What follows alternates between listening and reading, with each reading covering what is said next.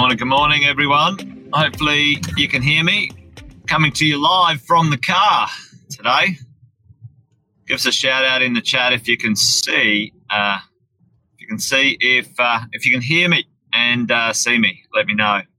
Just making sure all stuff is working.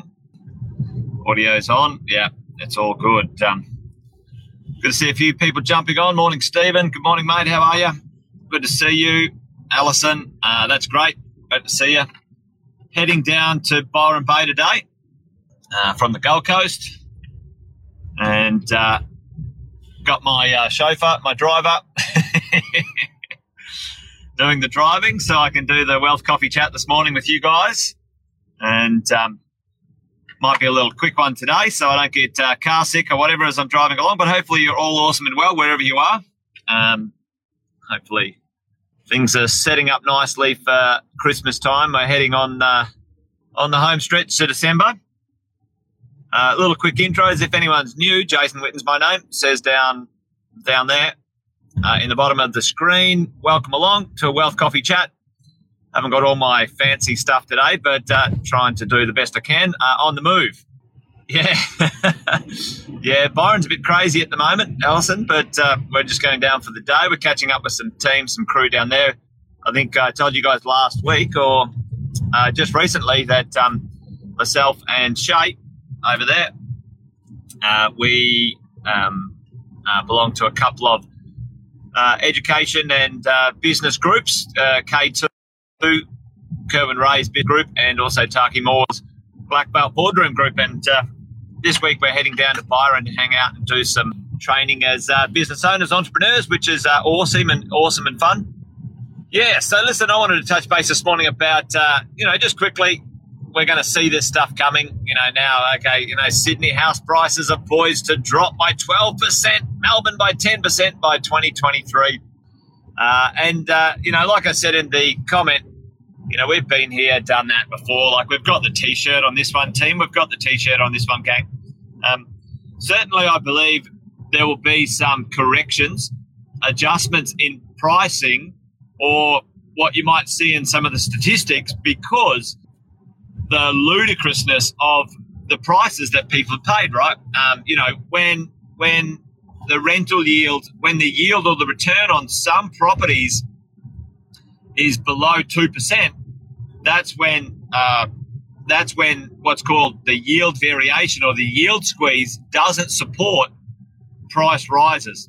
And the only way you can continue to support price rising if interest rates go down. At the moment, and don't misunderstand this, team, it's fixed rates that are being put up a little bit, not the floating rate, not the underlying cash rate, not the underlying floating rate.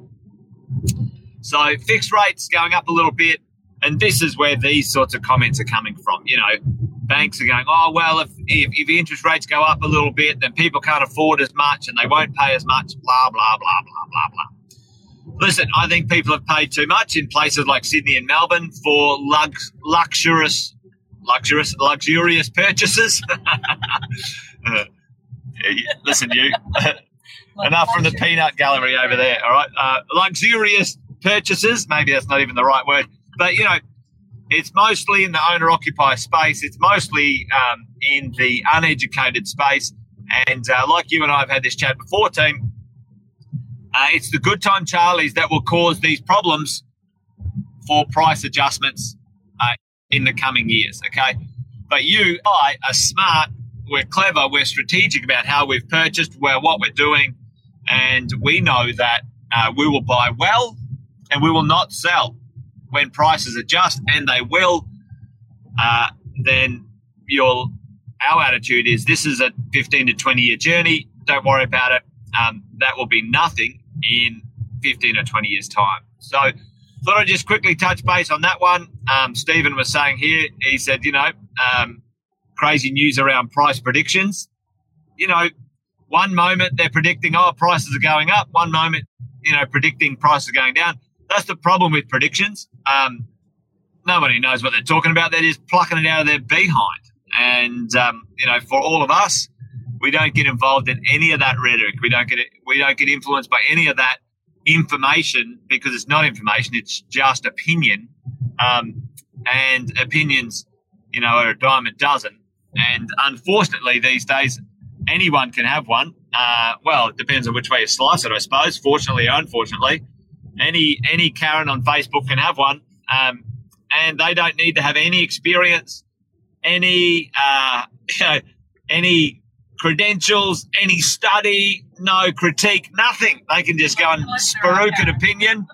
Yeah, unless they're our Karen Maloney, by the way, is a very experienced property investor. Karen from PRE is different. But there you go. Anyway, folks, quick touch base. You're going to see this type of information. You're going to see this type of headline come out. It is to be ignored. You are a long-term property investor buying well. We are not here to buy and sell. And this thing's a marathon, not a sprint. The upshot of this is this will take the heat out of, slowly but steadily take the heat out of us as property investors, putting our foot on the right property deal in the right spot. So I'm happy the heat comes out of the market.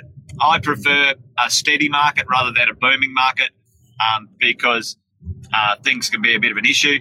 Another thing that we all should be doing right now is locking in our equity. If you haven't locked in your equity from the recent capital gains, it's going to be time to do that over this next 6 to 12 months as we roll along. But anyway, there you go, team. Little short, sharp one today, and probably a few short ones over the next week or so for the Wealth Coffee Chats.